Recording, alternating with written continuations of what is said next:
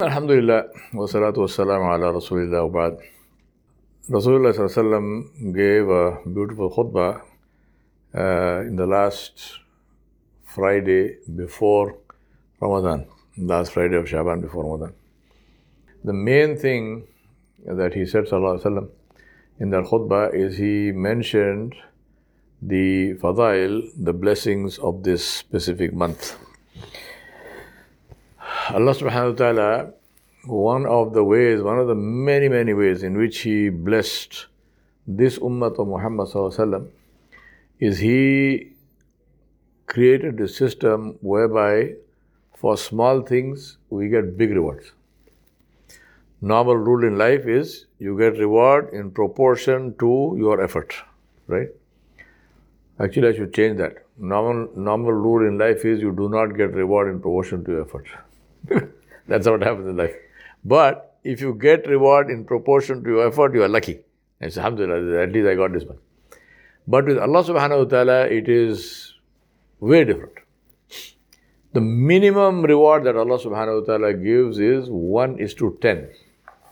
1:10 is 1000%. Right? 1:2 is, or 2:1 is 100%. Right? Now here, this is 10:1. So 10:1 is 1000%. And that is the minimum. Man ja'a bil hasanati falahu ashru amthaliha. Allah subhanahu wa ta'ala said, the one who comes with one good deed, he will get 10 likewise. And then of course Allah subhanahu wa ta'ala in the ayat of Surah Al-Baqarah, Allah subhanahu wa ta'ala said Allah gives 1:700 because Allah said it is like somebody who plants a seed of corn that grows. It has 7 years, each one has 100 grains. So from one grain came 700 grains, and then Allah subhanahu wa ta'ala ended this ayah by saying, Wallahu yudha'ifu liman yasha. And Allah subhanahu wa ta'ala will increase as He wishes for whoever He wishes. So anytime that Allah subhanahu wa ta'ala is saying that increase is incalculable. There's no shumar of this, we cannot count it. Because the increase is in keeping with Allah subhanahu wa ta'ala's majesty and grace. Our minds cannot compensate. So alhamdulillah, we ask Allah subhanahu wa ta'ala for this. Now, therefore in this month, Allah subhanahu wa ta'ala brought this month for us. And it is good to, I'm sure that everything I tell you, all of you already know. Alhamdulillah. But despite that, it's good to remind ourselves again and again, because when you do something with a consciousness of it and a value of it, then that is more beneficial, more valuable. Also, what happens is that all of us have our own time challenges and so on in life. You guys probably have more than I have because you are in the university, you are studying and so on and so forth. So you have schedules and classes and whatnot, which I am, alhamdulillah, I'm long past that. But you still have to manage it, right? Because we don't know how long we will live. So we try. Now, in that situation, it is good to know the value of what the month holds, so you can prioritize. Like we were having a conversation, Abdullah and I coming here, where he talked about going to the gym. And the other option of, or the other thing to say that I must at least finish the Quran at least one time in this whole month. Now he says, how do I do that? And he said his father told him, read 5 pages after every salah. So 5 salah, he reads 25 pages. And if you take the Usmani script, that is 15 lines per page. Usually it's about 20 pages or 21 pages. In the other Nastalikh, Urdu and Persian script, I don't know how many pages it is. I mean, I started reading Quran on that myself as well, but now for many years now I read Usmani.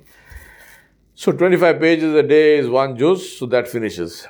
What I suggested to him is something else which in my view is even more easy and powerful, and that is to wake up 1 hour before the time for Fajr starts. So the time for Fajr now starts around 5:30 or something, right? Around 5:30. So you wake up by 4:30. or say, give yourself a little bit of time, to be a bit lazy or whatnot. So wake up 4:30 or say wake up 4:15.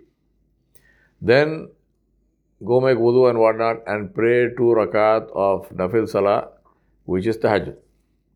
So pray tahajjud, make dua and so on and so forth. That will take you maybe all of this stuff together will take you maybe 15 minutes, 20 minutes. And then you have enough time to read 1 juz of Quran until the time of Fajr starts. Now make this into, and then go and pray, and especially for the men, go pray Fajr in the masjid. So make this into your lifelong routine. Inshallah, you will never regret it. Your day begins with around hour and a half or 2 hours of worship of Allah subhanahu wa ta'ala. And tell me what can go wrong in a day like that, right? You began with the name of Allah. You began with tahajjud, you began with the kalam of Allah, then you finished that spot with Salatul Fajr, hopefully by Jama'ah. But doesn't matter, for the ladies you have the option of praying at home. Even if you're praying at home, alhamdulillah, you all have families, try to get the family together and pray. If you have anybody in the house, any man in the house to lead, alhamdulillah. If there is no man in the house, you can lead. Just the women alone, the woman can lead, stand in the middle of the first saf and lead. Not ahead, same line as the others, and lead. So everyone prays by Jama'ah. And you, if you initiate that, inshallah, then you get the sawab for everyone also. Start your day like this, inshallah, and make this a lifelong thing. It's not only Ramadan, no Ramadan. Make this lifelong, inshallah. Believe me, on the day of judgment, when all of us stand before Allah subhanahu wa ta'ala, you will thank me.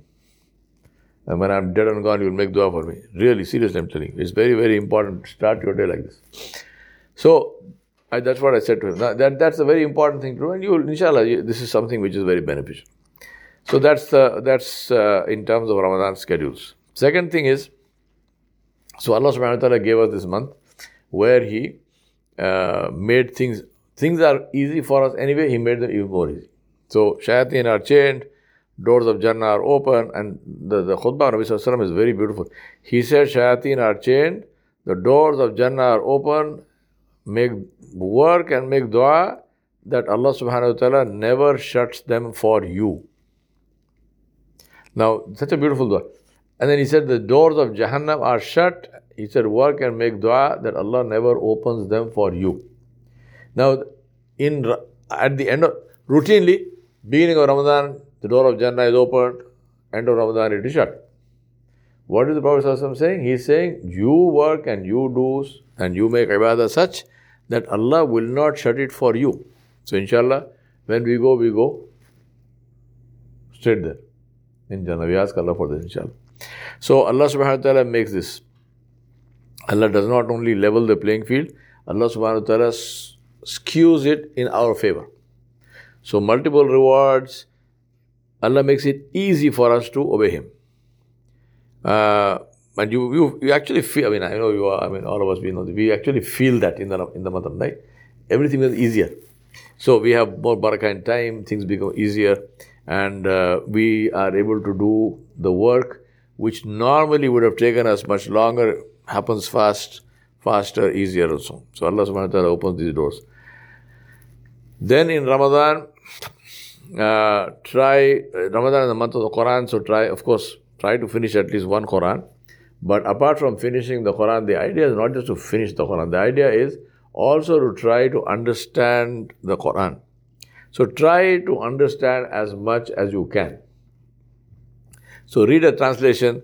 Even if you know Arabic, doesn't matter, still read a translation, because just understanding by reading, even if you understand Arabic, and listening to or reading a translation by a scholar, there's a difference. So it gives you, opens your mind and helps you to understand more. So keep a translation. You do not have to read, if you have the time, alhamdulillah. But even if you say you are reading one juz in the day, and so ideally read the whole juz translation, but doesn't matter if you can't read it. Read as much as you can do, right? 1 page, 2 page, 3 pages, whatever. The idea of reading translation is not simply to go through and then read it. No. Keep a paper and pen, keep a notebook and keep a pen, And as you read the translation, make notes of what you learned from it. That, for example, Surah Al-Fatiha, Alhamdulillah Rabbil Alamin. Translation, all praise and thanks to Allah subhanahu wa ta'ala. Done. Not done. What is the lesson from this? Did I thank Allah today? Specifically, what did I thank Allah for? Right? That is the kind of notes. Because then that will be beneficial for you. It will remind you. So every day I need to thank Allah subhanahu wa ta'ala for something or the other. وصلى الله على نبي الكريم وآله وصحبه أجمعين برحمتك يا أرحم الراحمين.